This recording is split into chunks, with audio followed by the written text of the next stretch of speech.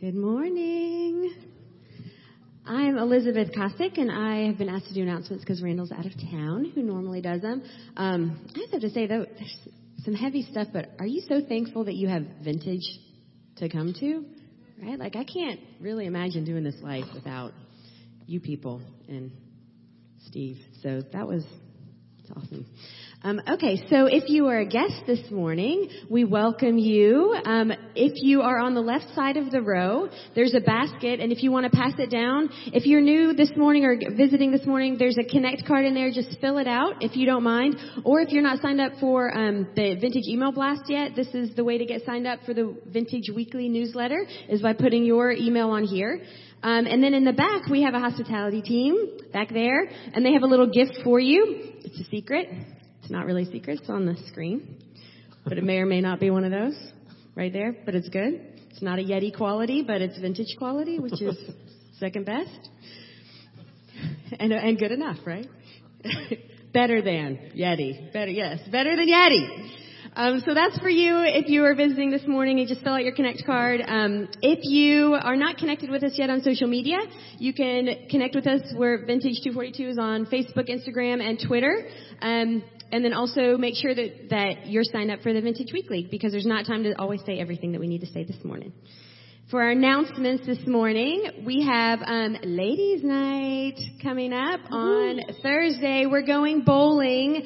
Come with us, even if you do not bowl. I do not bowl. 75 is like my max score ever at bowling. So please just come. It's not about skill. It's about just hanging out and having fun together. So come. And if you don't want to bowl at all, you don't even have to bowl. You can just come and eat. There's a full menu at Stars and Strikes. I'm sure it's like 4-star quality food. And there's also a drink menu that I'm probably not allowed to announce, but there is one. So just if you want to know there are Coca-Cola products there, Elizabeth. Yes, it's all Coca-Cola products. That's right. Sprite. But seriously, come. It's $9.99, $9.99 if you want to come and bowl, and that's an hour of bowling. And a game card, so we can take each other down on the video games after we bowl. They were like, you get a game card. I'm like, woohoo, that's awesome. But we do get one. So come and just come and fellowship and hang out. It's going to be a lot of fun. Oh, but we do need you to sign up, because we're supposed to reserve how many lanes we need for that night. So if you go to vintage242.com under events, on the brand new awesome website, then you can sign up if you're planning on bowling. If you're not sure and you just want to come hang out, you don't have to sign up. We don't need to know. You can just show up. But if you're going to bowl, let us know and come bowl. Next is the Village Boys Star Wars lock-in is this Friday night. My son is in 5th grade. He's super excited about this. Which is a big deal for me, because he doesn't get excited about much, but he's excited about this. Which who wouldn't be? It's Star Wars. It's 3rd through 5th grade boys are welcome. 7 p.m. to 9 a.m. So lock-in time. And they're going to be doing food, crafts, games, everything Star Wars related. I think they're watching clips of the movies, and there's going to be all kinds of fun symbolism with, good spiritual stuff pertaining to the movies. So that's going to be awesome. Suggested donation is $10 if you can, and sign up online for that too, so they can prepare for our kids. Again, vintage242.com events. Also, coming up next week to church. Next Sunday, August 20th, you can come hungry, because the youth are doing a Guatemala fundraiser. And so I think what it is, 15 of our youth are going to Guatemala. We have 2 missionaries there, Greg and Alicia, who are amazing, and they run an orphanage there, and a school. And so our youth are going to go down and work with them. I had the opportunity to go to Guatemala last summer, and it's life-changing. It's amazing. And Greg and Alicia are completely awesome people. So our youth are going to go on a trip, but they need help with their funds. So you can come next week, and in the Vintage parking lot, you can buy, breakfast items after this service. So you can get yourself some breakfast, and after the second service, they're going to be doing hot dogs and hamburgers. So come support our kids. And then also coming up, this is the last thing, on August 25th, there is a Grand Gala, Shepherd's Rest, first annual Grand Gala. Shepherd's Rest is the battered women's and children's shelter that we partner with at Vintage, and it's in Paulding County. It's an amazing ministry. And so they're doing a fundraiser at Rose Hall Event Center on the 25th of August. And tickets are $65 per person. It all goes to Shepherd's Rest. It's going to be a really, really nice gala event. If you have a business that wants to sponsor, there's corporate sponsorships available, and it's just a really great cause. So if you're in a fancy mood, put it towards a good cause and come do that. Thank you so much. All right. And those were definitely Yeti-worthy announcements. Good job, Elizabeth. No, seriously, man, thank you for doing that. And we are literally excited about everything that God is doing at Vintage. How many of you would say this is just like a show of hands, or you can like get excited and shout if you want to, but like God, you're in a unique season of God speaking and teaching and moving you into new places. Right? Anybody just would, it's really interesting the things that God is doing, and I'm very excited. Randall actually got away for 5 days. It was one of those. It wasn't by choice. I basically made her go, and I said, babe, it's time for you to get away. You need to go and just be with Jesus. And I said, if I find you a free place at the beach, will you go? She said, yes. And so in 30 minutes, God opened up a door for that, and she went. And, we've been talking while she's been gone. And I just invite you to continue to pray for her. It's been amazing. It's been amazing. Just the things that God's been speaking and doing. Sorry, as a husband, it's one of those things you just want to see your family and extended family really thrive, and so it's been really cool the things that God's been doing, and I would say that in the context of that, as I spend time in prayer, I really sense God stirring. And so what I want to say to you, just very simply, is if you're not aware of the stirring, then just invite the Lord to awaken you to it. It's real simple. Don't have to feel bad. Don't have to feel guilty, right? I don't see, I'm not seeing what they're seeing, right? Like remember that back in the day when someone, like I saw something, I didn't see it, where is it? And you're kind of freaking out, feeling bad.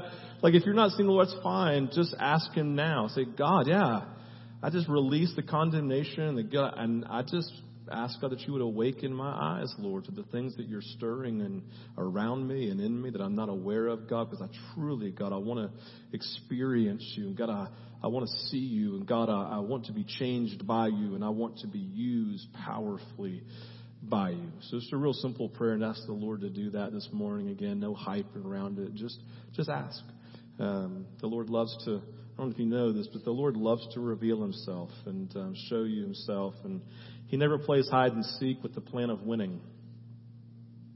He plays hide and seek with the idea of being caught, right? He hides in plain view for us to see Him. That's what He does. He never wants to win in hide and seek. And so you're in a season of like, oh my gosh, God's hiding from me. It's like, no, I'm over here. He's rustling something. He's got to listen because He wants to be found and wants to be heard. And so I just invite you into that. All right. Let's dive in this morning. So if you read your newsletter, which I encourage you, we're going to dive back into 2 Chronicles 16:9 this morning, looking at King Asa. And honestly, I'll just be honest with you. I'm going to go ahead and tell you, because some of you are going to go, this sounds just like last week. And I'm going to basically share the same message I shared last week with some different terminology, okay? And because I feel like that's the word of the Lord in season. So it's going to look a little bit different. It's going to sound a little bit different. I'm going to talk about a few different things. But ultimately, just letting you know in advance, if you just want to take a nap, right? Just ask the Lord to speak to you while I speak, right? It's like, man, God wants to move in power through you.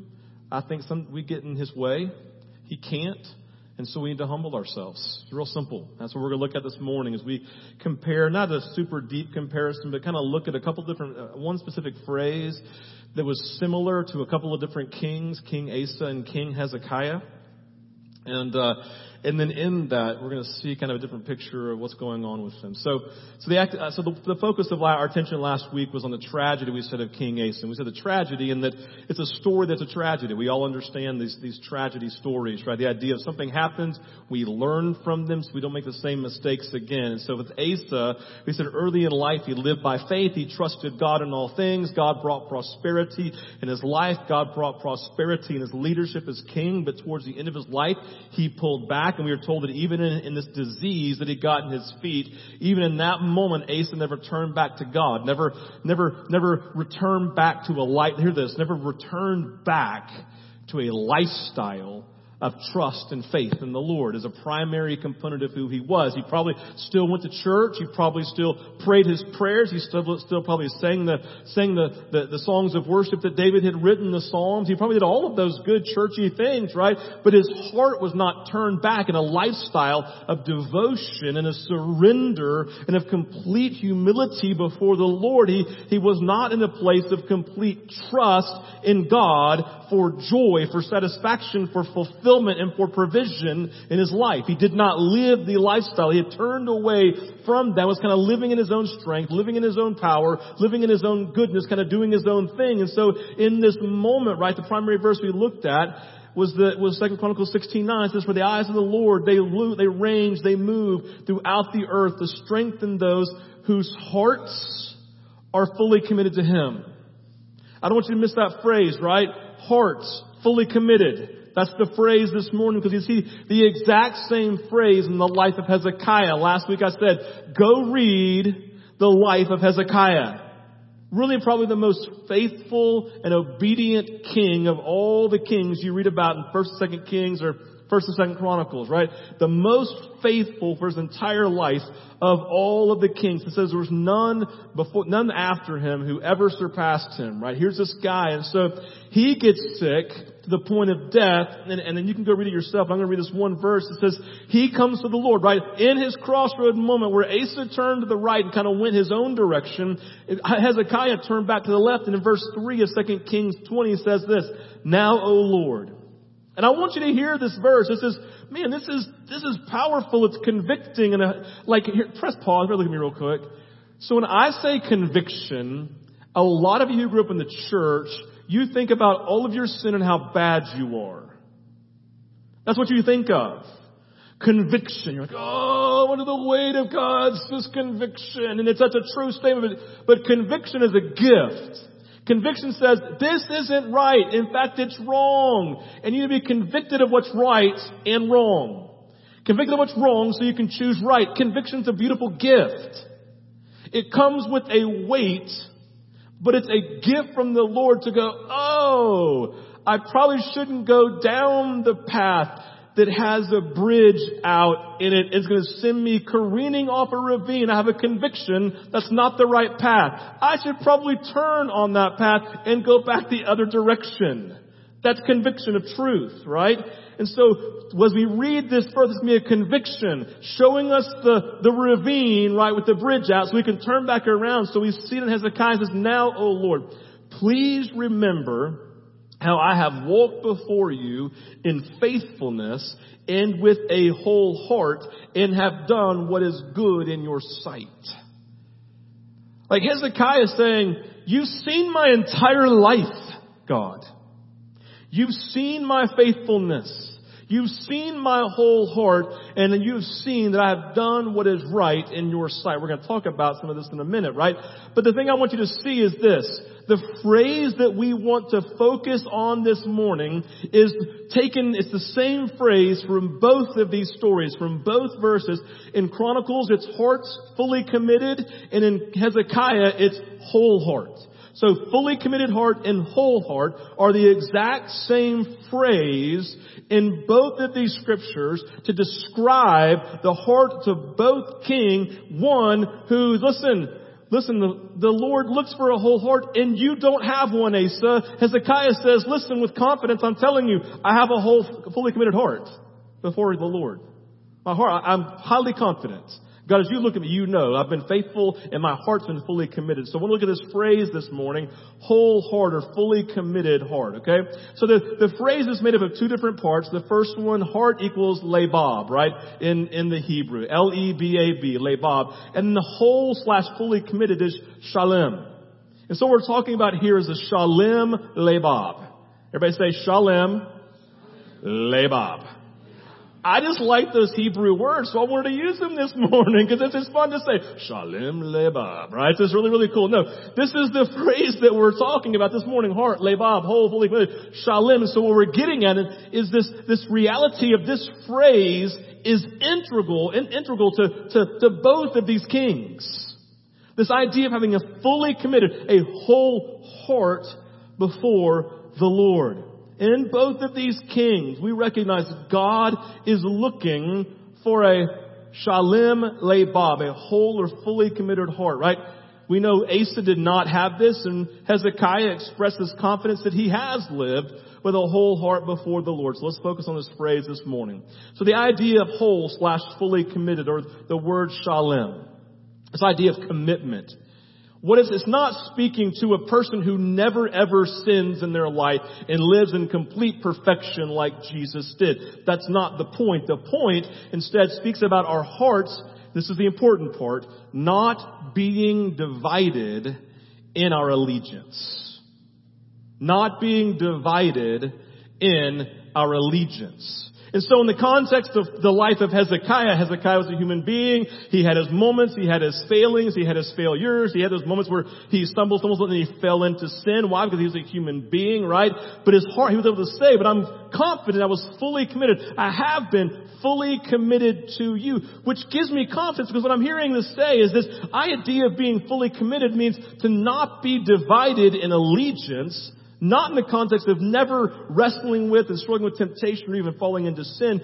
But what it speaks to is in those moments, right? In those moments, my allegiance is so towards God that I'm awake to my sin. I have recognized I've been going on the path. I'm about to fall into the ravine. I say, God, forgive me. And as I'm literally falling in the ravine, I say, God, I should not have done this. I'm sorry. And all of a sudden I find myself back up on the tracks going the other direction. Oh, how'd that happen? Oh, because you're God. Right? That's the nature of repentance and the power of forgiveness. He puts us back. We're like falling in the ravine. Oh, right? How many of you ever like fallen in your dreams? Right? You ever fallen in your dreams? Like, I just want to say real quickly, I've learned, like they say, if you fall and you land, you'll die in real life. Like, I just learned in my dreams to land. Like, I just go, I'll be falling, I'll just land this, and I'll start fluttering my hands, and I'll land. I've literally done it I do that once a month in my dreams, right? Because I recognize the power of God, even in my dreams. God, I'm just going to land this with you. Woo, and I land, right? It's like, and I keep on. That's a true story, right? And so there's this nature of it. I'm just going to land, and all of a sudden, boom, I'm going back to path with the Lord. And so this idea of having not being divided in our allegiance, God has to be our only God. God has to be the only God. We can't place our focus, hear this, we can't place our focus, our affections, or attention primarily on another source for joy, for satisfaction, for life, for provision, right? We can't look partly to God, but doubting Him, look partly to another source to meet any of my needs in our lives that should have its source in Him. Asa did not perfectly trust the delivering hand of God. In the moment, right, he's diseased. He's like, and rather than turn, he trusted self. He said, listen, my guess is he probably threw out some prayer. Oh God, where are you? You need to come heal me. I'm sure he prayed something along those lines, but then ultimately turned over here wholeheartedly to say, but the physicians, I'll do this. I don't really know, but he was a good king and had been a part of church his entire life, probably threw a prayer out every now and then, right? But ultimately his heart was towards his own abilities. The things that he knew, the things that he understood. He looked somewhere else other than God to bring provision, to bring life, to bring joy, to bring healing, to bring restoration. Like you can't be divided in that. Like if you've read the emails from Tammy, and I will, she has this quote from Tozer this week, man, that's like on Facebook. I encourage you to look at it. Basically, it's like, man, faith is the idea of putting ourselves in the boat of God with no alternate plan. Like, He's the only boat that I'm in. Listen, how many of you ever tried to put your feet in two boats? They do this, right? You have to have your feet in one boat. That's the nature of faith. That's the nature of trusting God. That's the nature, right, of a heart undivided in its allegiance. That I put my foot totally in the God boat saying, you're my only chance, God. I'm not going to look anywhere else. I'm not going to live divided in my allegiance. So that's this idea of shalem, right? Shalem is not being divided in our allegiance. The idea of heart. The Hebrew, listen, you all, like, for us, when we say heart now in songs or stuff, I usually mean feelings. I usually mean my emotions, right? The word heart, lebab, is used over 860 times in the Old Testament. In the book of wisdom, it's used over 100 times. The book of Proverbs, it's used over 100 times. In Ecclesiastes, it's used like 50 times, right? So in our culture, we speak of the heart, and we usually mean our feelings and our emotions. However, in the Old Testament, this is important when they use this word. So wholly committed, right? An undivided heart. It's speaking in the Old Testament to the center, the very center of humanity, the very essence of our mind, the very essence of our will, and the very essence of our emotion. So when we say heart in the Old Testament, biblically, it's literally talking about your mind, it's talking about your will, and talking about your emotions all together. Think of it as the control center of our very being. The heart is the seat of our passions and our emotions. So love, pleasure, grief, but also includes all of the intellectual faculties of the mind. So they would use the heart to speak about their thinking, their thoughts, and their mind. They would speak about their heart to deal with all of their emotions. They would speak about their heart, talk about their will to decide and to make things happen and to do things, right? So the heart speaks to the essence. This is important. The heart speaks to the true essence of who you actually are. Because I don't know if you know this or not, but your physical is temporal. Like Doug has a killer beard. Everybody would agree with this, right? Like I played flag football with him this fall. He's a beast out there, right? And he walks out and everybody knows him. Everybody starts talking about the beard. Oh my gosh, that beard's so killer, right? But I got to be honest with you. I'm really sad about this, but he's going, when he dies, the beard's going to go away. Oh, so sad. He's not going to take it to heaven with him, right? Maybe God will provide that in heaven. I have no idea, right? But the physical glory and majesty of the beard, right, will go away. And the only thing that really will be left is the heart, the mind, the will, and the emotions. That's the thing that's eternal. Those are the things that God looks at. So when God looks at you, He's not so focused on the physical. He doesn't really see it as, hey, it fades. Everyone who's a little older is like, absolutely, right? Yeah, it's like, hey, man, we get in that place, right? It fades. But, man, you would say, man, your mind, your will, and your emotions are stirring with power, aren't they? Like, you know it, you feel it. It might not be quite as sharp as we once were, but, man, I still feel pretty sharp. Like people say, man, my body's this, I still feel like I'm 30, I'm 20 years old. Why? Because it's eternal, our mind, will, and our emotions. So in this moment, it speaks to the entire inner being of thinking, desires, emotions, words, and actions. The heart is the center of everything. It speaks to the core of man's every action. So with this in mind, God is speaking about Asa, and God, this idea of Hezekiah, and we see this. He used this phrase, wholehearted, fully committed in heart. Whose hearts are fully committed, Asa said. Wholehearted. And what it's speaking about, it's saying, I live my life under the dominion, the umbrella of God's lordship and leadership. That everything that happens in life on a professional level, I submit it to Jesus. Every relationship that I'm in, I'm wrestling with, well, it's just submitted to Jesus. Every tension, everything in my life, you name them, everything that causes me tension, causes me anxiety, causes me frustration, causes me anger, right? Causes me sadness, causes me despair, all of those things, right? When they ultimately all are to fall because they are under our mind, our will, and our emotions are to fall under the umbrella of the lordship of Jesus. That's the idea, right?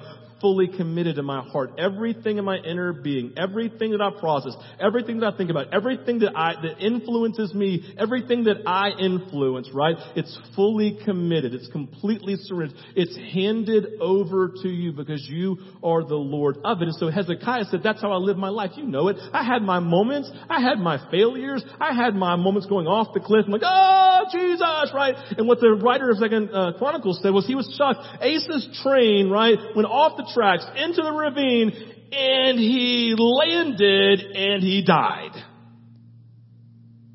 He didn't flutter.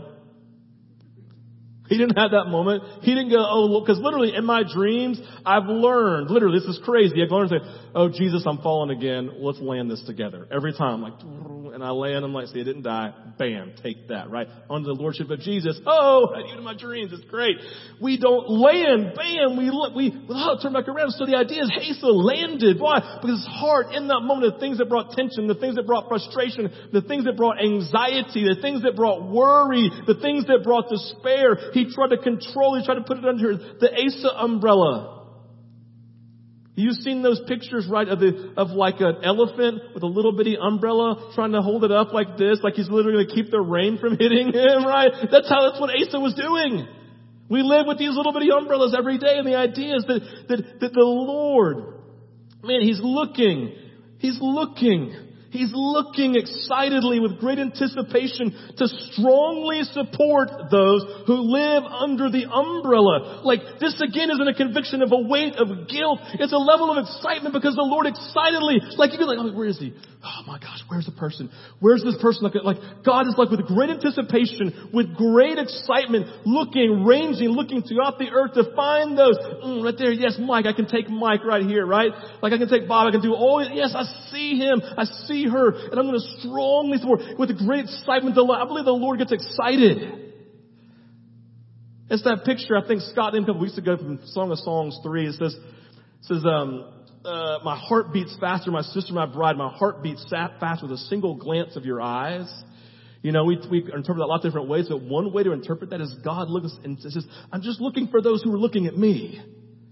I'm looking for those who are looking at me. I'm looking at those who said, God, I have no other source. I'm right here like, oh, your eyes, yes, I'm excited. God, I can't wait.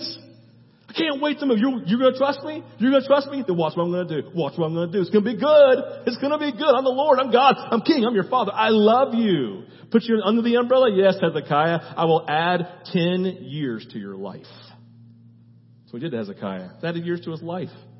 Oh my gosh, how awesome. Because his heart was fully committed. He surrendered himself in the moment. God is looking for people to work. Listen, God is not looking, this is important. God is not looking throughout the world to find people who will work for Him so much as He is looking for people who will let Him work for and through them. That's a big shift. God's not looking for people to work for Him. God is looking for people who will let Him work through them. And that's a huge shift because I worked for God for a long time in my life, trying to make Him love me, trying to produce the value and worth. Where I was the elder brother all the time, trying to get something from God. He said, I'm just looking, I just want to strongly support, I want to move through you. God is always moving, never sleeping. Listen to this part. Looking for people who live lives of invitation. Because He is eager to work for us, always looking to move through us, to bring breakthrough where it is needed most. Looking for people who live lives of invitation. Asa didn't live a life of invitation. Hezekiah lived a life of invitation. Go read his story. Something would arise, you know where he'd go? Straight to the Lord. He would submit it to God, saying, I can't figure it out. I can't do it. Got to submit myself to you. I ask forgiveness for getting angry. I ask forgiveness for my tension. I ask forgiveness for trying to control you and tell you what I want from you. I'm sorry. I've been wrestling with you, God, trying to beat you and win. Lord, you're going to let me wrestle until all of a sudden, God, I just give up to you, right? That's how He works, right? And so in this moment, right, He's looking for people who just give up and say, God, it's yours. Everything belongs to you, right? That's the living a life of an invitation. God, I give you all of those things. Give you all of those things. Lives of invitation. Those whose hearts are undivided, fully committed, living under the umbrella. Right?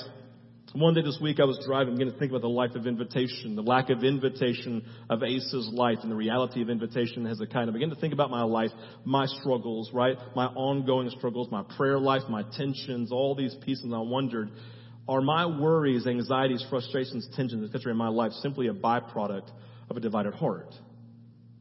Like the things I wrestle with on a regular basis, is it really a byproduct of my undivided heart? Am I praying about these things and asking God to deal with issues in my life that He can't move in because they are simply the results of my ongoing choices?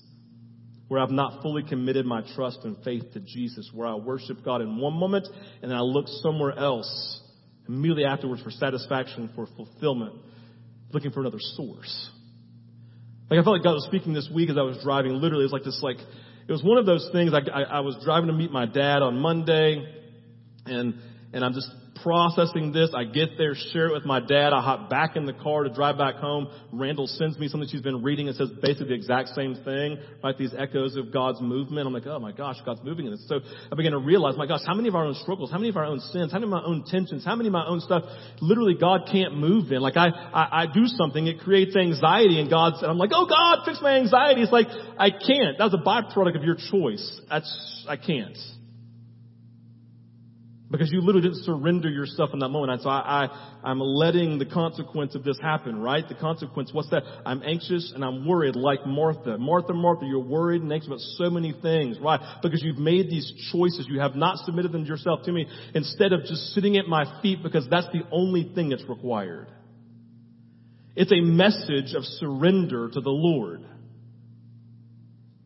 And I recognize, God, you allow anxiety, you allow worry in my life. We talk about the EHS. This is not new. We've been talking about it for about 12 weeks, right? Last year.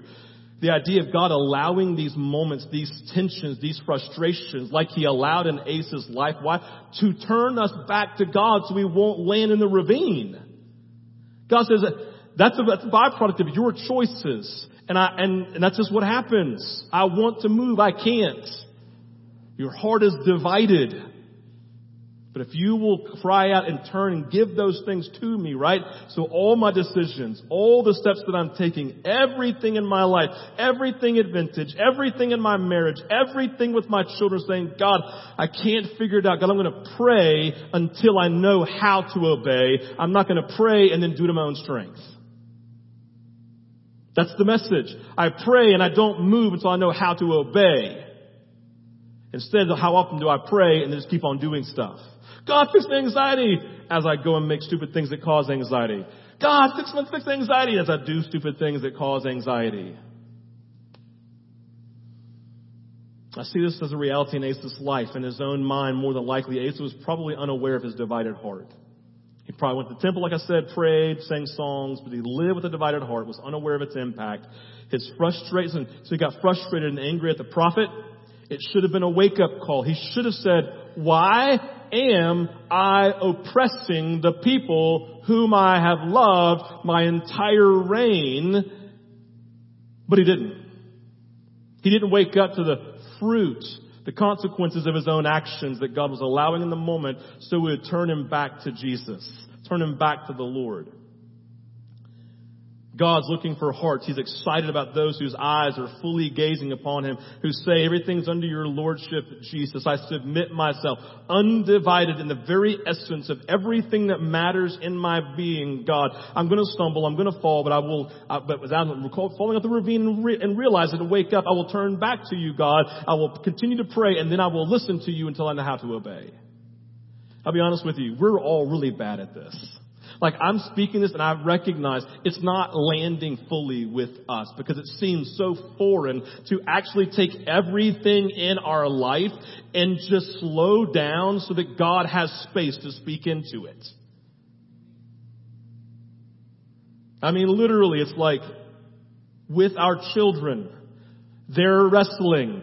We get frustrated. And so we try to, we like run around like this, rather than saying, Jesus, I'm going to stop and like Tammy, fast and pray for 3 days, trusting that in that time you will speak to me, because if I don't hear you, we will all die. That's the story of Hezekiah. How many times did he stop and he's going to die unless he prayed and heard God? Do you know how to do that in your professional life? Do you know how to do that with your spouse? And some of you have neighbors who feel like enemies. Do you know how to do that with your hobbies? The things that you enjoy doing? Do you know how to do that with your children? Do you know how to do that with your own heart? Do you know how to do that with your own temptations?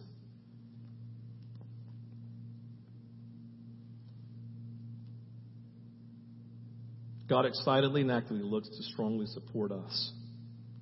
However, because of undivided hearts not fully committed to Him, God is limited and what he can do for us.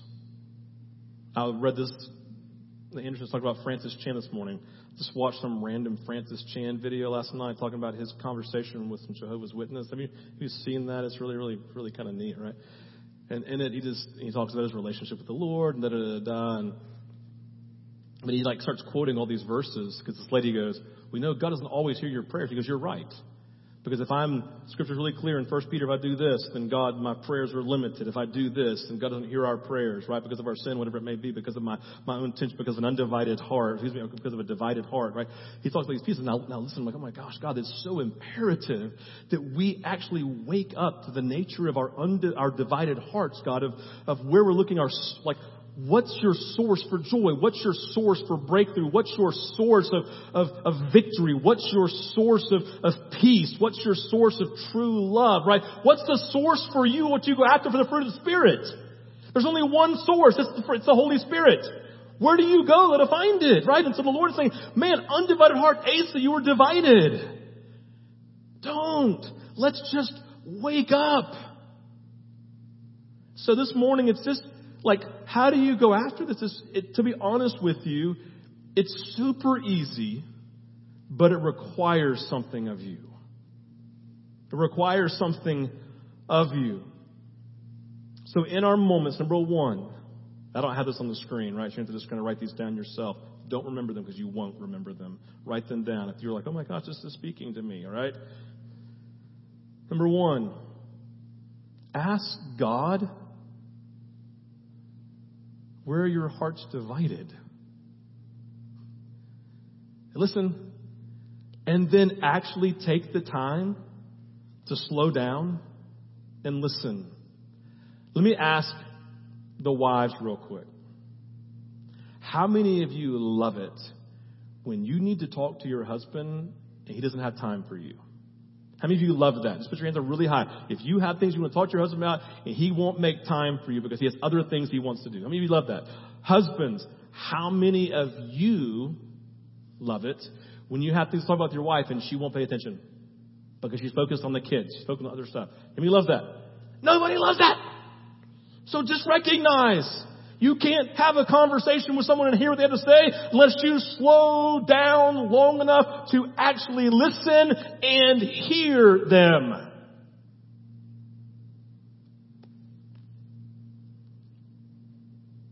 You slow down. You say, God, where is my heart divided? Do you know what would have happened if Asa had asked that?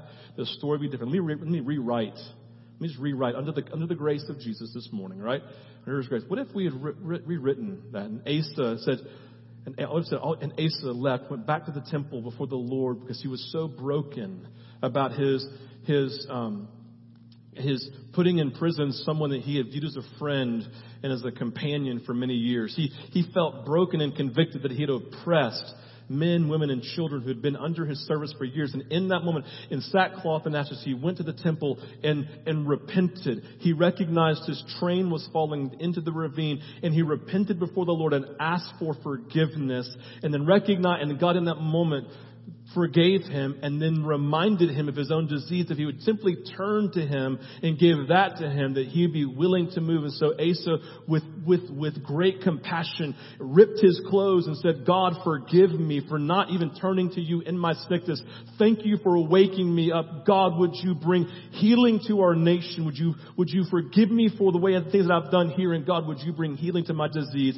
And God, out of his great mercy and great compassion, looked upon Asa, one who he has known and loved for his entire life, and said, Asa, yes, I will add 10 years to your life as I heal your feet. And Asa lived 10 more years of his life, and there was a great rule and reign that brought great prosperity to the nation. And Asa, in great joy, died and went to be with his fathers.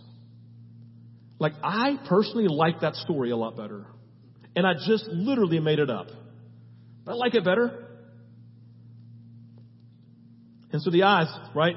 God, what if Asa had come and said, God, show me, given space to hear. Number two, it's not rocket science too. Number two, just highlight your tensions that have defined your life for many years and recognize that's not God's will for you. You don't have to live in anxiety. You don't have to live in despair. You don't have to live in anger. You don't have to live in whatever it is. Why? Because the fruit of the Spirit is love, joy, peace, patience, kindness, goodness. Will any of those speak to and touch the great need that you have? Do you actually believe the Holy Spirit came? And if you do, then He wants to come and do that. And so we take enough time to say, God, I want to live differently in my relationship with you. I want to look at you as a lifestyle, turning to you. My heart, mind, will, and emotions is fully committed to you, God. And where I'm struggling, Jesus, I'm asking grace, your help, your blessing, your ability, right? To become great at that by the power of your Spirit inside of me.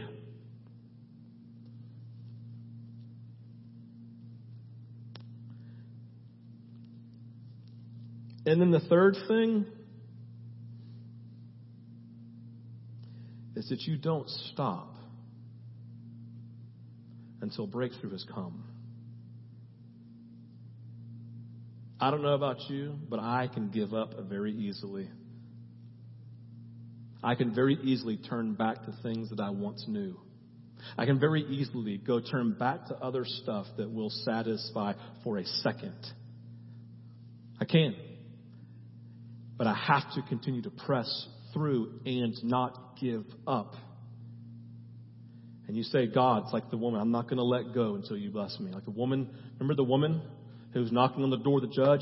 I am not going to leave until you bring breakthrough and justice to us and our family. I'm not going to stop. I'm not going to give up. I'm going to annoy you and pester you and get on your nerves until you finally open the door and you touch this moment and you bless it. I'm going to continue to sit here. I'm not going to give. I'm going to sit here. I'm not going to stop. You know what God says? That type of heart blesses me because Scripture, Luke 12, because how much the Father is a good Father and He will not give a serpent to those who come asking for something else, right? But He will give His Holy Spirit. I'll be honest with you. We are lazy, apathetic, and self-centered people in the church. And I'll be honest with you. You may look at me on the outside of my cup and think, oh my gosh, but not you, Steve. Let me let you in behind to see the inside part of my cup, right? This is the language of the Pharisees that Jesus used. Man, I know it. I'm not real proud of it. I know I literally pray, God, give me endurance because I am defined by apathy. I always have been. Like, I am terribly undisciplined as a person. It's like number 34 out of 34 of my strengths, right? Like, I am not disciplined by nature at all. It's terrible, right? It's like Reynolds number 1. Like, we never have tension over that at all, I promise, right?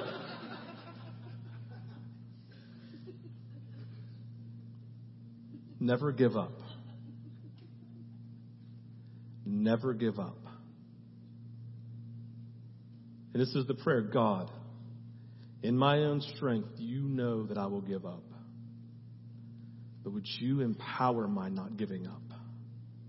As I choose, Lord, as I arise, as Scripture says, arise and shine, for the light has come, right? It's like, wake up, O sleeper, rise from the dead so that Christ can then flow. It's like, God, I'm going to get up because this is right. Would you now empower my endurance? For us to be where we need to be, fully committed, we need the help of the Holy Spirit.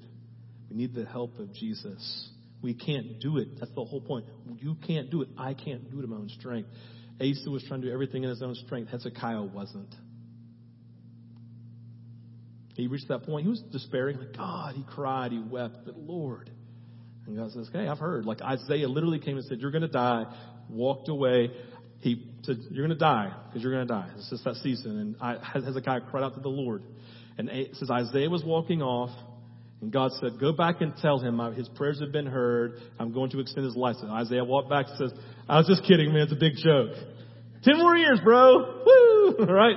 No, man. God just like I heard the heart's cry of a man whose heart was fully committed under the umbrella of the Lord. All right, let's pray. Jesus, we thank you, God, for your grace. We thank you for your mercy. I thank you, God, that Lord, it feels like it's hard to get to this place. And God, part of that's the lie of the enemy, thinking that it's hard. God, the reality is, man, it's simply submitting ourselves, and then you do what you've been waiting to do and anticipating doing, which is moving strongly to support those whose hearts, mind, will, and emotions are fully committed, undivided in our attention and our affection and our finding you as our source of satisfaction, joy, and breakthrough. You oppose the proud, God, focusing on stuff. You give grace to the humble, Lord. You look for a fully committed heart, God, as those who cry out and ask you to help them to be strengthened in the fully committed heart. And God, you come and you give us strength to be fully committed. So I just pray, God, today that you would take this word, Lord. It's like you've taken people who have been slumbering and you've shaken them up a little bit. And they go, like kind of waking up. And then, Lord, and you're trying to get their attention. Lord, I pray today for a great rumbling that awakens us to you. And God, I praise you, Lord, that when we awaken into a dream, then you will look angry. But if we awaken to the reality, you're always loving. It may be heavy, but it's light at the same time.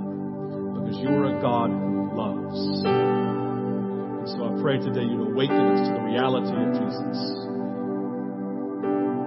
And God, I want to pray, Lord, as a shepherd and pastor of Vintage. God, we want to be an awakened people as a church. God, so that you now have a people, a church that you can move through and support mightily to do crazy and powerful things in our community, in our state, in our nation, and across the world. It doesn't take much, Jesus. So, Lord, have your way in us today. We pray this in your name. This morning, I invite you to respond. I invite you to let God bring a rumbling. I invite you to be honest with God about where you have not given over to the lordship of Jesus, where you've lived undivided, where you've lived trying to be an equal with God, saying, well, I have a right to be angry with you, God. I have a right to be frustrated. I have a right to step back and make you prove yourself to me. I pray, God, that you would come and convict us this morning, God, if you do this work of convicting. Where are you looking for other places for a source, for the source of whatever God can only bring? Where is that? And be honest, but recognize his eyes are excitedly, with great anticipation, looking for those he can strongly support. His heart beats faster when he sees your eyes waking up and saying, here, God, here I am, and I'm not going to give up. I'm going to help me to stay awake. Help me to move forward, God. I'm probably going to fall into a ravine again this week, but you help me to turn back to you and make that happen less, God. We have to turn them. We have to slow down. We have to be honest. We have to press in. We have to not give up. This morning, if you want someone to come pray for you, ministry teams, man, they're already here. They're pumped about praying for you with great anticipation and excitement. They want to just come and love on you this morning and pray for whatever's going on, whatever God's putting his finger on, wherever you need help. I'd love you to come get prayer. Offering baskets are always available. Guys, God's been doing great things in our finances the last couple of months. I'll share that in a later time. But thank you for your giving. Thank you for your act of worship and bringing these gifts before the Lord, saying, God, the money doesn't belong to me, it belongs to you. You are the Lord over it. It's under your umbrella. I'm not going to control it.